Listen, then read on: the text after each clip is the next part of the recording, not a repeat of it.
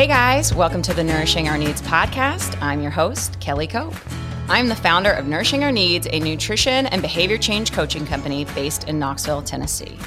I founded Nourishing Our Needs because I wanted to help us shift our mindsets and perspectives on what health looks like.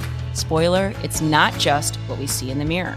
And I also wanted to help us obtain and maintain a healthy relationship with food and ourselves while working on goals of body composition, health, and performance, as these can often be damaged in this process. This podcast will be one of the main platforms for this work and these messages.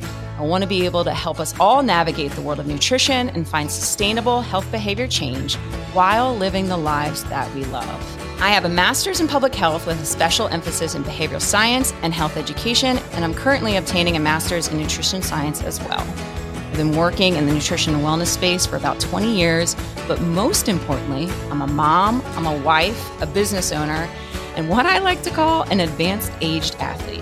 So I can relate to the challenges we face when playing all of these roles and the challenges of transitioning through different stages and seasons of life. In this podcast, we will shine the spotlight on nutrition behaviors and habits that can help us build a solid foundation.